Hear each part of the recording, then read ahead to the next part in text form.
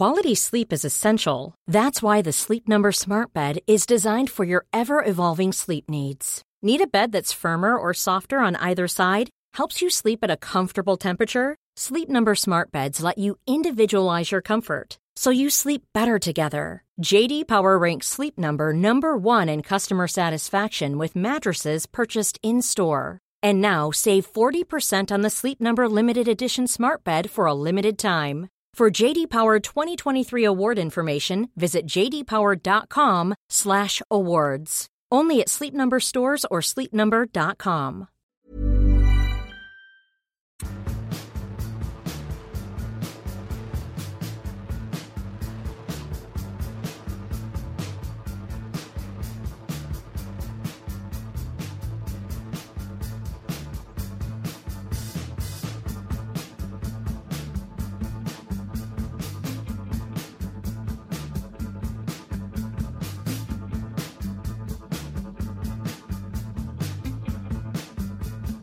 Now then, lads and lasses, welcome to Rule the Roost podcast. I'm your host, Raj Baines, and joining me this week as ever is Sebastian Stafford-Bloor. How are you, Seb?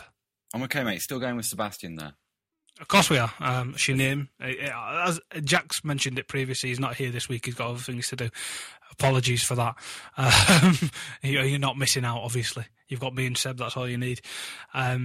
Shots are fired. Shots are fired, yeah. If we were stupid enough to get T-shirts printed for the podcast or something like that, that would definitely be one of the slogans that we'd have. That and hashtag Seb O'Clock would be two of the Seb-oriented T-shirts that we'd get made out of. Hashtag Seb Disgrace as well. That gets used a bit. You've not had that since the start of the podcast, really, though, have you? That's when you first started coming in and making waves in the podcast. I had a lot of early hostility in those days. Yeah. People weren't used to your opinions then, but people have grown a little bit more accustomed to you now, haven't they? Or they've just stopped listening completely. That probably makes sense, to be honest. Yeah, that's probably what. I think it's just your mum that's left listening, to be honest. Yeah. And hello to her as always. It's a pleasure to have you. Anyway, Manchester City on the weekend, we lost 1-0 at home. I was a bit delirious watching it because I only woke up about 10 minutes before it kicked off because I'd watching the boxing all night and made the decision not to nap beforehand and just crack on all the way through. So I wasn't in the greatest states to try and digest what had happened exactly. But what did you make of it all? I was happy with it. Man City were a lot better than I expected them to be. I mean, they were greatly improved from what they've been the previous few weeks, but. There were a couple of areas. I mean, Ryan Mason had a really difficult day, and I think that the season has caught up with Harry Kane a little bit, and obviously Christian Eriksen. So the kind of the functionality between the two of them wasn't what it could have been. And I thought our play up to the final third was pretty good. I mean, we used the ball pretty well in midfield. Bentley played very well. Lamella's distribution was a step on from what it was at Southampton. I thought he had a great game. And it was a good performance. I saw the negativity, but then I see a lot of people who can't see past the loss and just, when there's a loss, they feel they must respond with a sort of ranty, emotionally intolerant, get Pochettino out, fire Levy into the sun kind of articles. I've seen a lot of those, but it was a good performance against a good side. And, had we been playing a lesser team, then and had we not been playing against Sergio Aguero, we'd have probably taken all 3 points from that. But it's the end of the season, and I think you have to look at performance now rather than actual results. I know that's a cliche and it's a bit irritating, but it's true because it's just not actually that relevant whether we win games at the moment. You made a point about the younger players perhaps dropping off, Kane, Mason and Eriksen. That's somewhat understandable given it's Kane's full first season in the Premier League. He's done extremely well up until now. He probably will be feeling a slight bit fatigued. Defences, especially some as good as the one Manchester City have got, will be concentrating on him a bit more than they would have done otherwise. Ryan Mason as well, we've heard about his injury problems several times, and we know that this is his first breakout season. It's slightly different for Eriksen, but because he's played so much football, I think he's played more minutes outfield than anyone this year by quite some distance. Yeah, it's like 350 more minutes than any other outfield player. It's not just, a game or two. It's really quite substantial. That's just goes to show how little depth we have in his position. So the fact that he's dropped off from before, it doesn't really show that he's a bad player. He probably just has mentally and physically fatigued as the season's gone on. And when you look at the minutes he's played, that's somewhat understandable. And given that this year he's played a more dual role, so he's actually been putting in a lot more effort than he would have done otherwise, that will probably feed into the fact that he's not used to being this tired this early. So there's lots of contributing factors to that. But do you think that's the main thing? Do you think this season, given that the core of our squad are really just starting to find their feet, not only in the team but in the league, they will kick on a bit more next year and they'll be able to play a full season next year, as long as they're not spread too thin across Europa League commitments and the like? Yeah, I think so. I think the season has taught us a couple of things. And I do wish people, the point you've just made about fatigue, especially in those younger players, I do wish people would be a bit more logical about that and accept it, because it's just, it's one of the things you see time and time again, yet people always rage against it and dispute it. But season has taught us that you cannot play 38-game seasons with players who are in their first Premier League campaign, and also that you can't go through a season with a skeleton squad where there are really only, in total, there are probably only about 14 or 15 viable players that Pochettino has to pick from, but also in a couple of positions. And you mentioned Eriksen. Either Eriksen plays or there's really no one else. I mean, I can't remember who, apologies if it was you on Twitter, but someone said to me, someone questioned Pochettino's use of Eriksen and argued with why he selects him. My answer was, well, who are you playing in place of him? You're not going to... I mean, I know Ryan Mason could theoretically play that role, possibly, because he... But it's the same issue of fatigue, no matter who you play there between the two of them.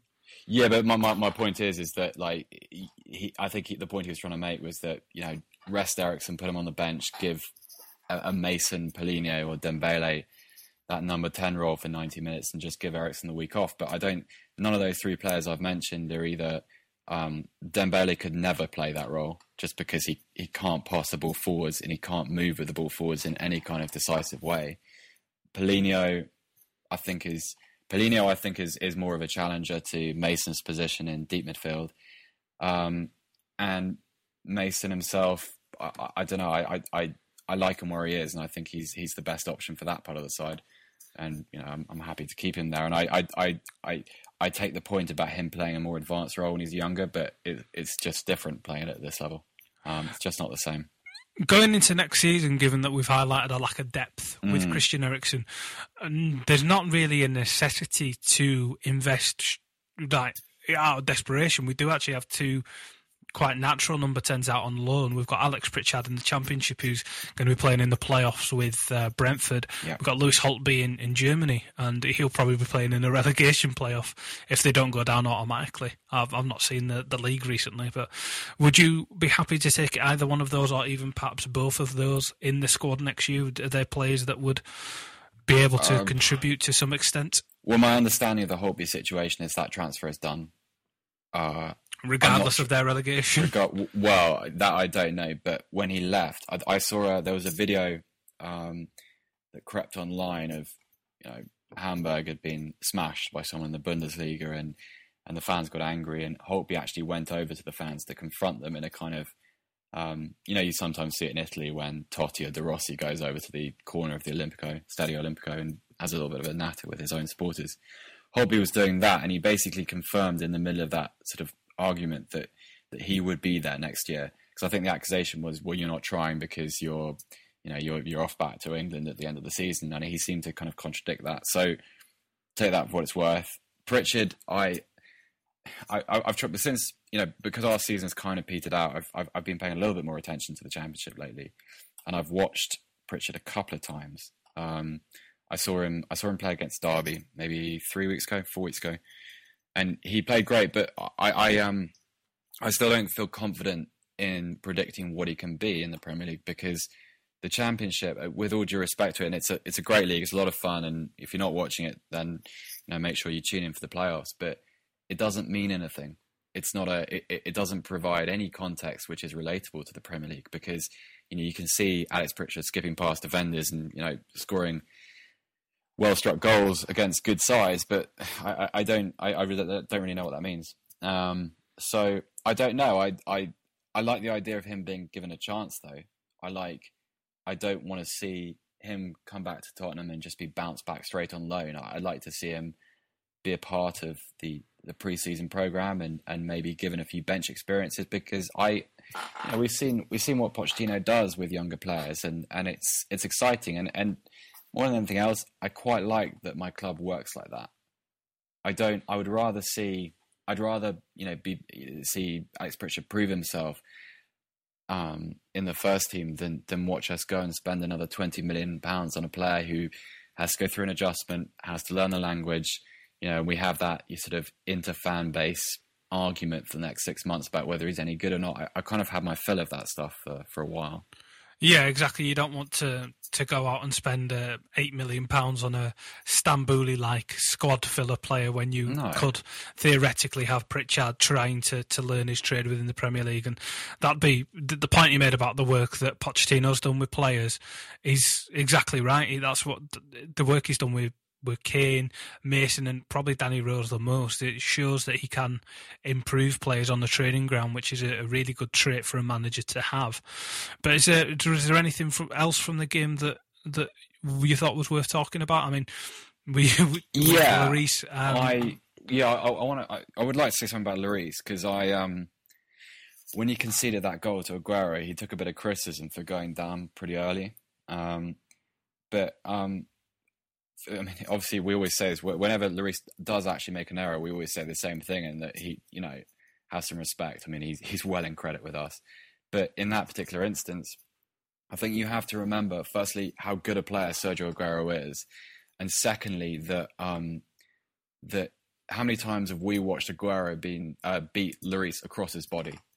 Happened a couple of times at the Etihad early in the season. I think as a goalkeeper, if you're put one-on-one with a player like that, the tendency is for Lloris to distribute his way across his goal, because that's what he's used to. The history is kind of working against him, and I think what you saw there was firstly a brilliant finish. Don't take anything away from Aguero, because that was just a wonderful bit of goal scoring.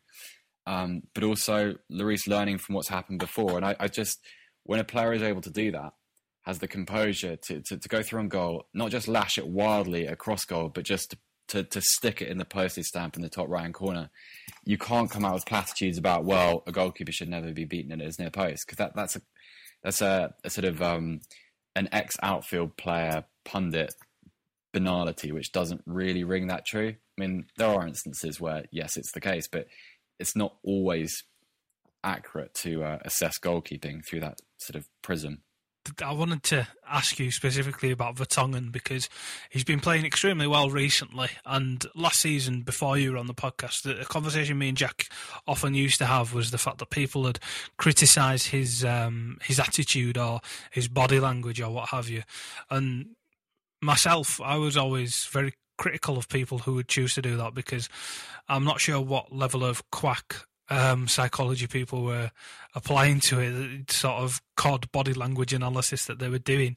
But it never really scanned for me the fact that, they were suddenly turning on him after he'd had a great season. And understandably, he did look extremely poor, and the way he was holding himself didn't really help his cause. But the fact that people were using that as a stick to beat him with seemed a little bit easy and a bit cheap for me, and I said that several times. But you, if I'm not mistaken, were actually wanting to go and sell him last summer, weren't you? Yeah, I was. Can you apologise to me now, Sebastian, for? I still should have apologised. I think you know what it was. I don't completely retract that, because that's not sorry. What I saw from. No, I know it's not a sorry. I know. Well, I'm going to work up to it.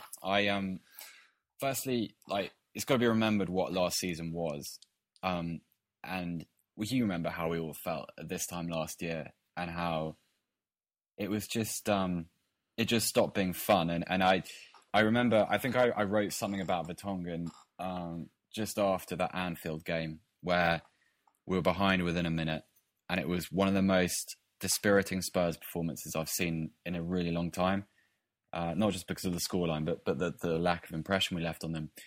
And during that game, Vertonghen kind of limped listlessly out of it and was never seen again until the World Cup. And I just, it wasn't the body language; it was a cumulative process. He'd made that mistake at Stamford Bridge the week before, and what irritated me was that the gap between the kind of player we'd already seen him to be, because he is a good player, potentially excellent, and the player that he was a year ago. And my mindset was not, oh, look at his body language, sell him. It was a kind of, well, you don't want to be here, so if you don't want to be here, let's appreciate that he is worth something on the market, and if he wants to go, take the money and reinvest it. It wasn't a sort of, right, punish him and get rid of him. I never want to see him wear the shirt again. It was a sort of opportunity cost situation, because we had this player who wasn't interested in signing a new contract, who wasn't at his best for the club, and who didn't seem to be overly keen to give any reassurances or commit himself even verbally in the long term. And I think I've grown a little bit of a sensitivity to that over the years, which I think you're entitled to as a Tottenham fan, because we've seen this so many times. And I was in a sort of... Yeah, you are a bit touchy. I am, exactly. In hindsight, though, the fact that he wasn't performing to his level, and given that what we know of how the players thought of Sherwood, and the fact that they all essentially had come to the conclusion that he was a complete and utter fuckwit, if you were to put yourself in his shoes and imagine yourself, maybe you have had a job previously where your boss has been a dickhead. I have. Does that not impact on your performance? Does that not make you want to perform less? I understand that football is viewed through different prisms because they're doing a different job. Everyone's always seen as being extremely lucky to be a footballer, and to boil it down to being a profession is something that's a bit taboo still. But even on a very basic level, is that not something that could scan? I'm not saying that is exactly the case. I'm not saying I agree he should be entirely forgiven, but the fact that he was there with somebody who was quite clearly going to be gone within a few weeks, and the club was going backwards at that time, and they weren't really sure as to what was going to happen. Is it not slightly understandable that he maybe took his feet off the pedal before the World Cup had come around? Yeah, I think you're right. I think it absolutely is, and with the benefit of hindsight, Sherwood's exit was very important, but I don't think it was just Sherwood. I think anytime you have, like you said, anytime you have a situation with an interim, it's kind of substitute teacher syndrome, isn't it? It doesn't really matter, so you mess about in the classroom and you don't get punished. And I think there was a bit of that. That doesn't excuse Vertonghen. I think his professionalism dropped to quite a poor level last year. But having said that, credit to him, because the new manager's come in, his attitude has been markedly improved this year. And credit to Pochettino as well, because Vertonghen has been our best defender this year. And ultimately, not selling him has proved to be absolutely the right decision. So yeah, no, I'll happily eat that bit of humble pie. I think it's hard to judge because I don't feel the same way about the side now as I did then. But I think I was in the midst of a bit of a sulk. Well, you know what it's like. I mean, you remember? Yeah.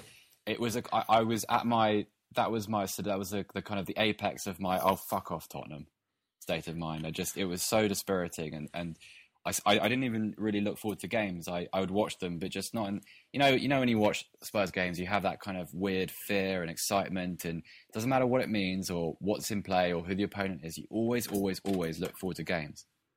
But I stopped last season because I hated it. And I think I probably took a lot of that out on Vertonghen, and I took a lot of it out on Sherwood.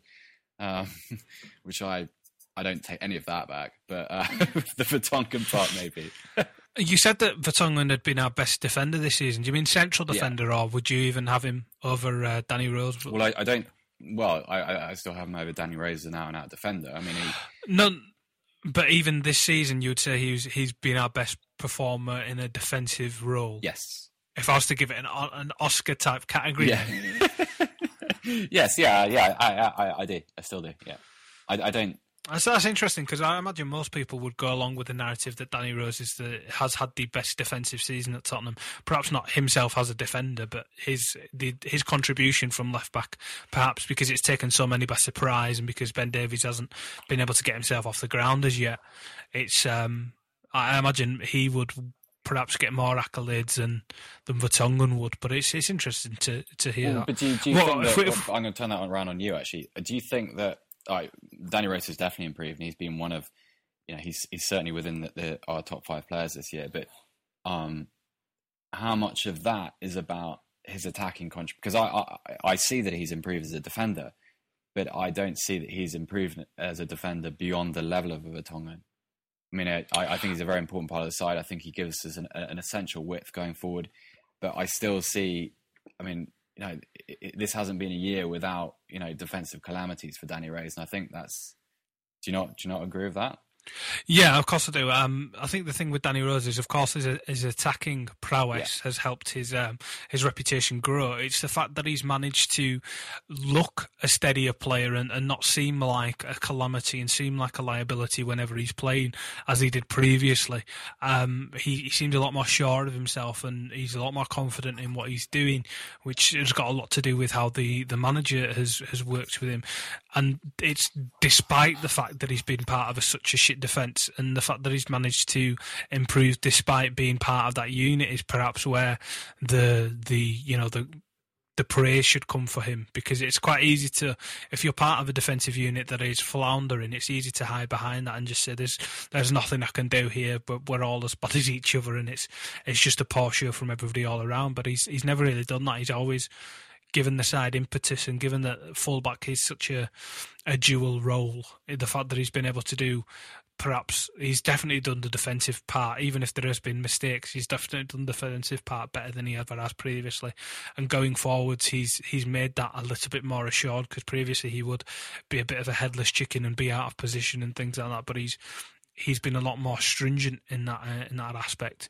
But if we were to do the same sort of award thing, now that I've stumbled into some sort of feature. Like this. Yeah, if you were to give the same sort of player in a midfield role, who would be your midfielder of the season if I had to push you for one? A difficult one, because I was either Ben. We'll split them. We'll do central midfielders, and then you can have a wide man, and then centre forward picks itself. Harry Kane, we don't have to speak about him again. But if you had to pick a wide midfielder and a central midfielder. Okay, well, wide midfielder, I'd say Chadley, because I'm aware of his faults, and he's a very frustrating player who only recently has learned that he must also run without the ball. But you can't look beyond his tangible contribution. He scored some very important goals and at some very important moments, and I think that to people who watch Tottenham in highlight form, he must look like a very, very good player. To those of us who watch Tottenham on a 90-minute basis, less so, because there are holes in his game. But I think he's done enough to go into next season as a first choice. We'll have to see what happens over the summer first. But he's done enough to stay around, and he's done enough to correct a lot of the things that he didn't do last season. Well, he was the butt of many jokes last season. Yeah. He was, there was rumours, if not. It's been confirmed now that he was offered to several clubs in January to take him on loan. Swansea maybe was one of them. And I heard that. he just wasn't being able to find his form. But he said he did quite a lot of work in the off-season between the World Cup and coming back. He spoke a lot in interviews about how he's changed his diet and how he's looking after himself a lot more than he used to. He's definitely looks slimmer and slightly faster than he had done previously. I'm not too sure about his man bobble haircut at the minute, which is a bit dodgy. But he has, as you say, he's contributed more than perhaps anyone had expected him to. He's been scoring goals at a rate that is fairly impressive, and he's been getting involved defensively, which is something that he hadn't previously shown in his game. Yeah, that's which is extremely encouraging lately, isn't it? That defensive. I mean, I noticed it a little bit against Southampton, but probably more so against City at the weekend. I thought he was pretty much excellent without the ball. But yeah, There's never been a faster or easier way to start your weight loss journey than with PlushCare. PlushCare accepts most insurance plans and gives you online access to board-certified physicians who can prescribe FDA-approved weight loss medications like Wegovy and Zepbound for those who qualify. Take charge of your health and speak with a board-certified physician about a weight loss plan that's right for you. Get started today at plushcare.com/weight loss. That's plushcare.com/weight loss. plushcare.com/weight loss. Burrow's furniture is built for the way you live. From ensuring easy assembly and disassembly to honoring highly requested new colors for their award-winning seating, they always have their customers in mind. Their modular seating is made out of durable materials to last and grow with you. And with Burrow, you always get fast, free shipping. Get up to 60% off during Burrow's Memorial Day sale at burrow.com/ACAST. That's burrow.com/ACAST. burrow.com/ACAST. He's a kind of give and take player, isn't he? I mean, that remember that Newcastle game where he scored the first goal. It was classic. That's the archetypal Chadli performance. He scored the first goal, which was lovely, great finish. And then 30 seconds into the second half, he just gives the ball away inside our own half, and they go and score. And it's just that stuff. You think if you could get rid of that in your game, you'd be an excellent player. But we'll see. But he's been good. And what about in the centre of the park? It's probably a decision between Bentaleb and Mason, isn't it? What, are we not including Eriksen in that centre? Yeah, you can do actually, because there's no other category you can put in. I would put it between Bentaleb and Eriksen purely because, like Chadli, you don't like Ryan Mason. No, I really like Ryan Mason. I just don't think he's as gifted a player as the other two. I think I admire what he does, and I'm a great fan of where he's come from this season and what he's been able to contribute. And I'm excited about what he might do in the future. But I think Bentaleb is really special. I've been irritated lately by how many people have knocked Eriksen, because I think back to that period, sort of from about mid-November to the end of the year and early January, where Eriksen played very, very well for us in a team that wasn't playing that well. Where theoretically he would have been at his physical peak within the season. And then because all of a sudden he's flagged, and he hasn't been good over the last maybe, I think, since probably about March, he's been pretty mundane. But I don't like how many people have turned on him and how many articles I've seen which are very negative towards his contribution, because he, at his best, he's a very special player. And I know that he can flit in and out of games and that he has trouble maintaining a level of influence, but he's still young. He, as you said about 15 minutes ago, he's learned to play a completely different role this year. And he has been run into the ground by the manager. And I don't know. I think he's done a lot of good. I don't think that's either the fault of the manager or him. I think it's he's played so well that he's warranted being in the team so much, and the manager doesn't really have, an option. Another option. No, I don't blame Pochettino for that at all. He's doing what he has to do. There's no one capable of replacing him at the moment. He doesn't have a credible understudy, so he has to play. And also, because he's set quite a high standard around the turn of the year, that's almost been used against him now. You're thinking, well, why are you not at that level now? He's like, well, the guy turned up, not game after game, but regularly in that period where we just scored a ridiculous amount of last-minute winners. Like, if you wanted the ball to fall to one person outside the edge of the box, it's always him. And I know that there are inefficiencies in his game, and he can be quite frustrating, but you can't just dismiss what he's already contributed. Before we talk about Stoke in any detail, because that's who we've got to go play next away, these past couple of days have been sort of hijacked by these allegations coming out of Adebayor that his family have taken him for a ride and they've been, playing on his mind, and his brother is some sort of master mobile thief.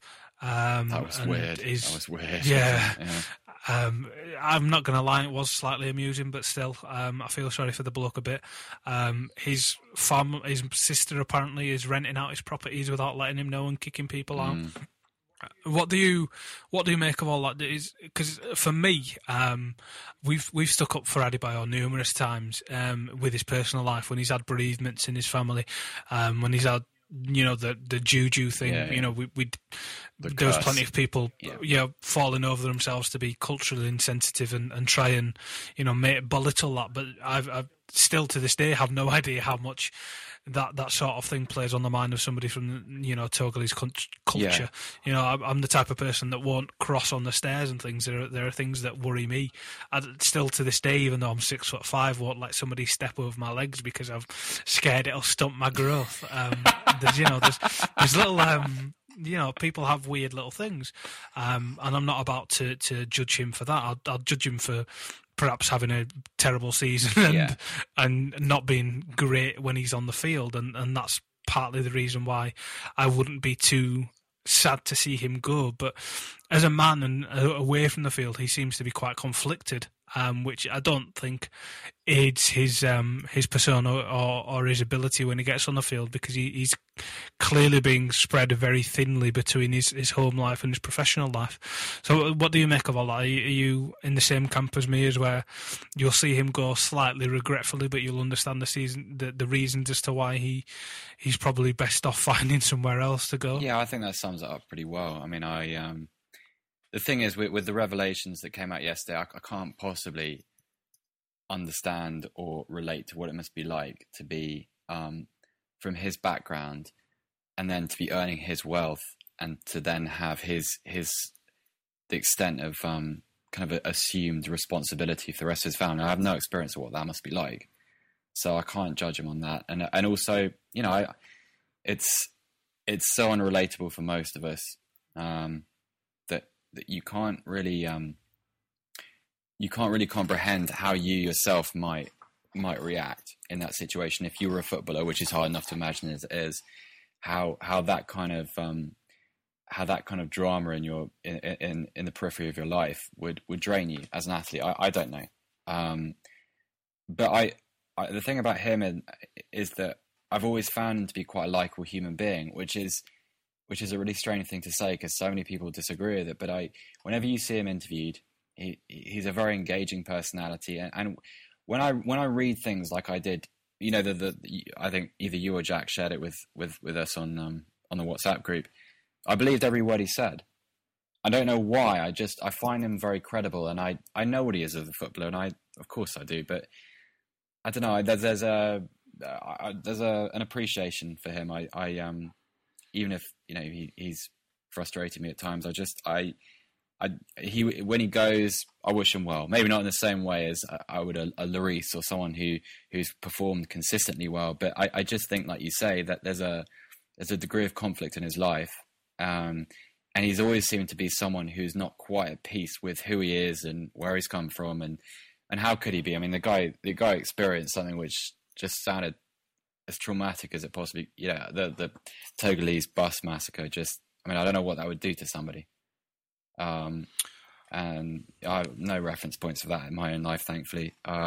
So I'm really hesitant to judge him as a human being, but I hope maybe it's a little bit too late in his career, but I would like to see him, deliver on some of his talent at some point, and hopefully he'll find a situation which allows him to do that. I don't know if he can, but I don't have any resentment towards him at all. I don't know about you not having any tragedy in your life, Seb. There was that time that Waitrose had run out of foie gras and you weren't able to have that for your supper. I thought we said we'd never speak about that. That was the darkest time in your life. No, you've done it on the air as well. I mean, how could you rake over that grave? I can only apologise for digging up that old wound. But we've had one question that somebody had sent in previously. I'm not going to read his name because it's very odd, but his name is J. Beezy, apparently. I don't understand why people just can't use their own names on the internet, to be honest. Mate, exactly. It took me long enough to persuade you to stop personifying an owl. We're working hard with Jack. With Jack, but we've had a question from this JBZ guy. We've had another couple come in now, thankfully. If Real Madrid decide to sell Bale back to us, but only if Kane is part of the deal, would you do it? Good question. Yes, I would. Yeah. You would? You'd take Bale back? Yeah, because I've loved what Harry Kane has done this season, but if I'm looking from a pure footballing standpoint, not an emotional one.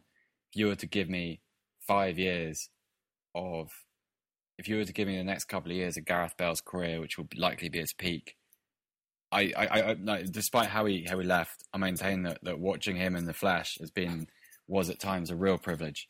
And I love the story behind Harry Kane, and he's been brilliant this season, and well done to him. But Bale is a truly special player, whereas Harry Kane is a very good one, and it's different. And I have a real soft spot for Gareth Bale. It was just wonderful to watch him grow as a Tottenham player. It was a good source of great pride to me as well. Bale or Modric? Modric. If you had to pick Modric, yeah, that's my sanity test. Is that question? Modric is I've been really lucky, and I've seen probably every great Premier League player in the flesh, which I've been very fortunate to do. Modric is right up there. Modric is the guy that you only kind of I don't want to be this guy, but he's the kind of player that you only really appreciate when you see him in the flesh, I think. Because he's staggeringly good. And the only hesitation with that Bale Modric thing is because Modric is a little bit older, so you wouldn't be getting as many years of his prime as you would Bale's. But Modric was staggering, really was. Yeah, I often say that if we lived in an ideal world, Modric would have been going for the fee that Bale did in those if we two lived would in have a been the other way righteous world, around. he would have done. Yeah, I still maintain we got far too little for Modric for what he is as a player. Yeah. I mean, I see some of the kind of the people that are talked about as world-class midfielders, and you just think you're having a laugh. Yeah, I'm happy that we kept out for a season and didn't allow him to go to Chelsea, because that would have been my heart. painful to see him do so well there. They would have been even better for having him. Sam Tai has sent us a question asking, would you pay 30 million for Christian Benteke? For me, no, I'm not a huge fan personally. I'd keep on with Harry Kane rather than spend money on him. Yeah, I agree with you completely. I like Benteke. I think he's a good player, and when he's at his very, very best, he's fantastic. But he no, not for 30 million, and not when we have Kane. No. Okay, that was fairly quick. Philippa B. Hello, Philippa. She says she's a bereft Montpellier fan. She wants to know, where is Benjamin Stambouli and what have we done with him? I'm not sure where he is, to be honest. I've never seen a player slower. I think he's not a particularly large guy, but he moves with all of the pace of a snail. Not to be too French about it. Jesus, a day before we're all going to go vote UKIP, I'm making French jokes. This isn't good.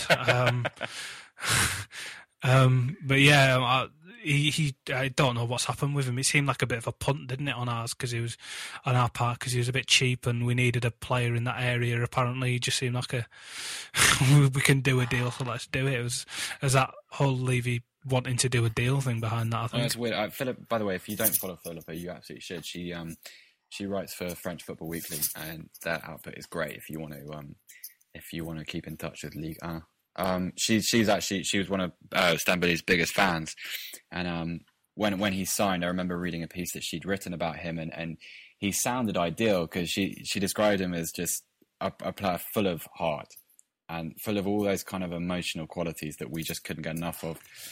I think he's too full. Maybe that's why he doesn't move as quickly. He's weighed down by heart. Yeah, I don't know. But the thing is, I believe. I haven't seen a lot of him, but Philippa's opinion about him is good enough for me, and she's always maintained that he's a very good player. So, I guess, I don't know. I don't see any evidence that he's been given a huge opportunity at Spurs.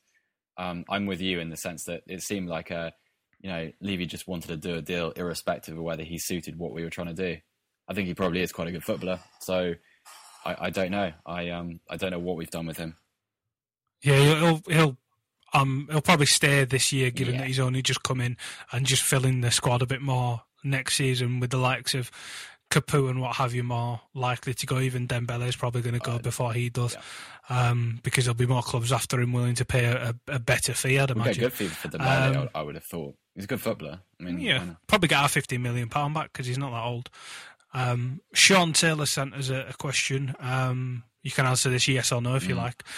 Will Andros Townsend still be in the squad? I think he means in the squad come September the 1st. So when the summer window closes. No.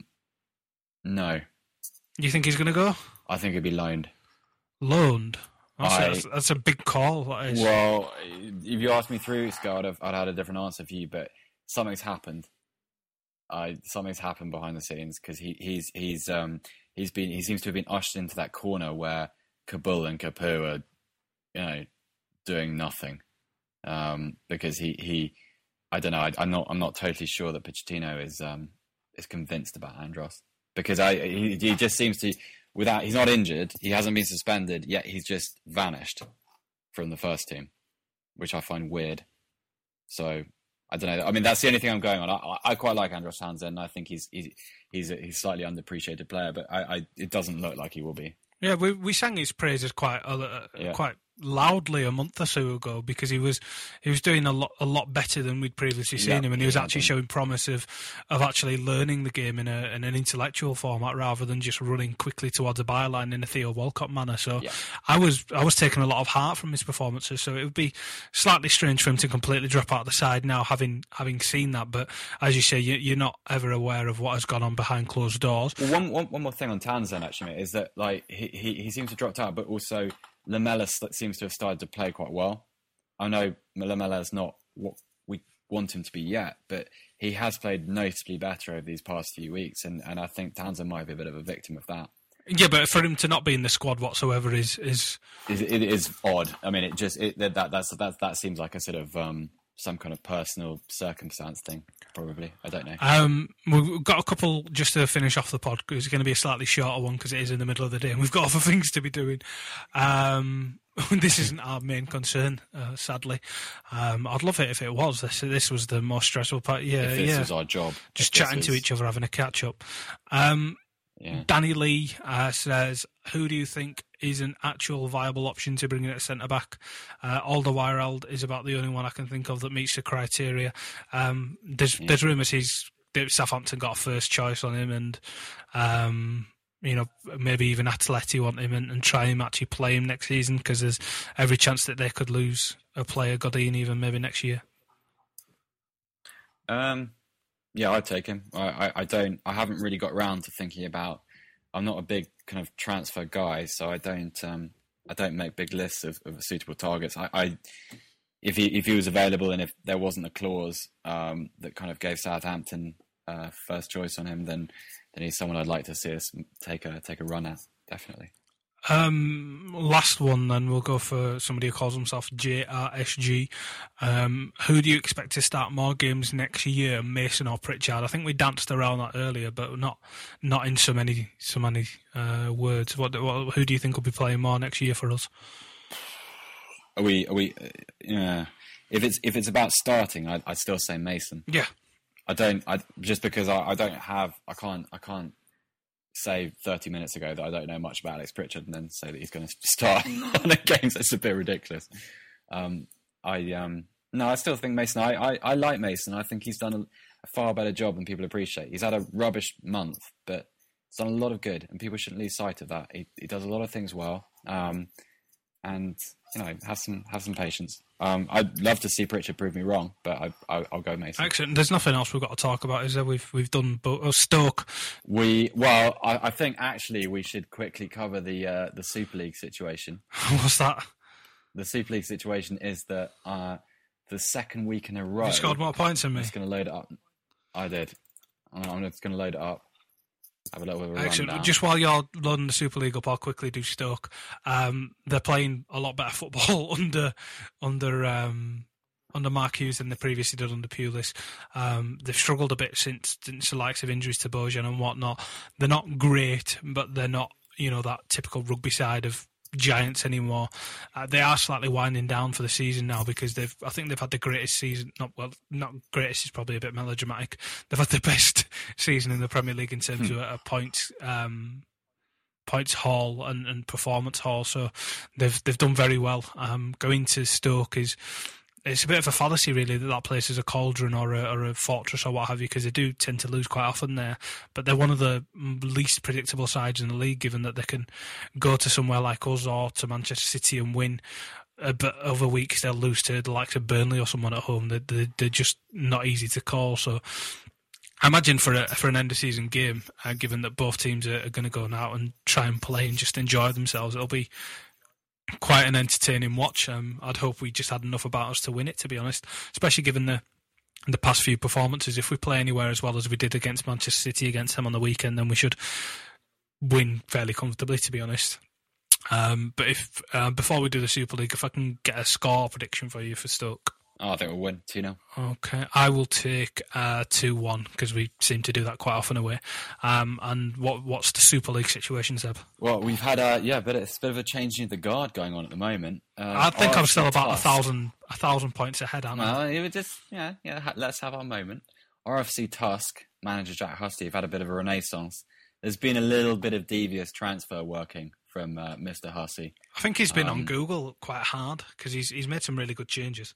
Yeah, Trout has been vanquished from the starting 13, and 450 game week points. Baines 13, manager Raj Baines, 598 game week points. And the Southern Owls, benefiting from another Joe Burgess hat-trick, 610 game week points. We'll leave the cumulative total out of it because that doesn't seem very important.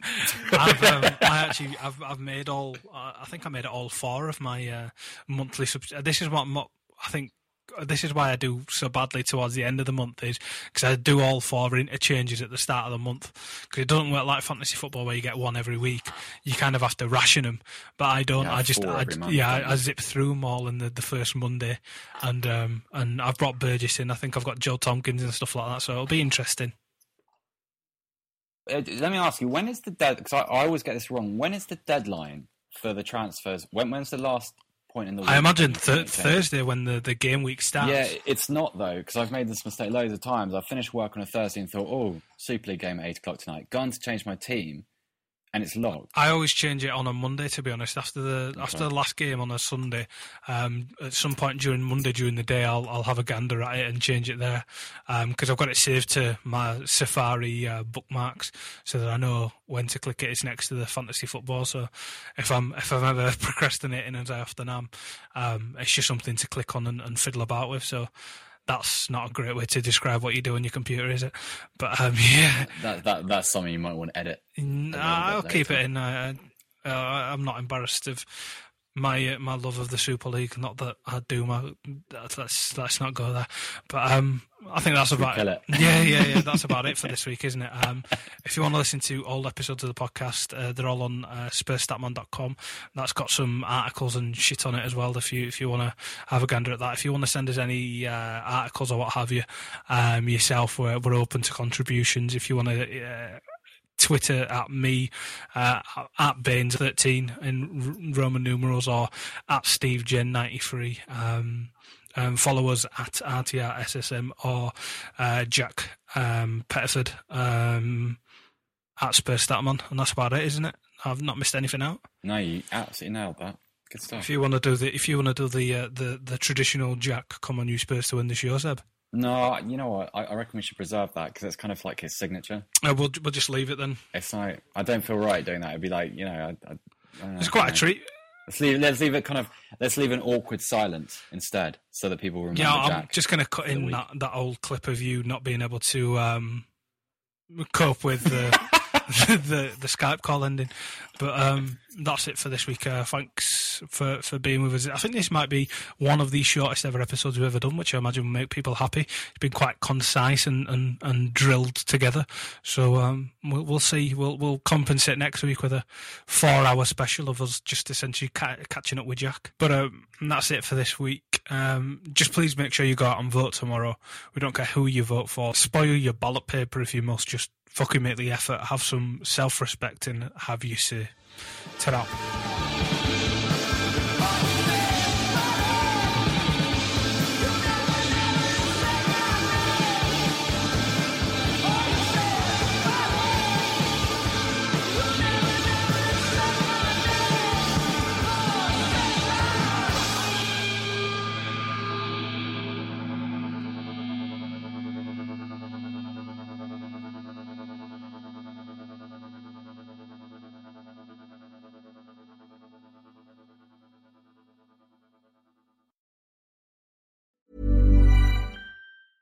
A lot can happen in 3 years, like a chatbot may be your new best friend. But what won't change? Needing health insurance. United Healthcare Tri-Term Medical Plans, underwritten by Golden Rule Insurance Company, offer flexible, budget-friendly coverage that lasts nearly 3 years in some states. Learn more at uh1.com.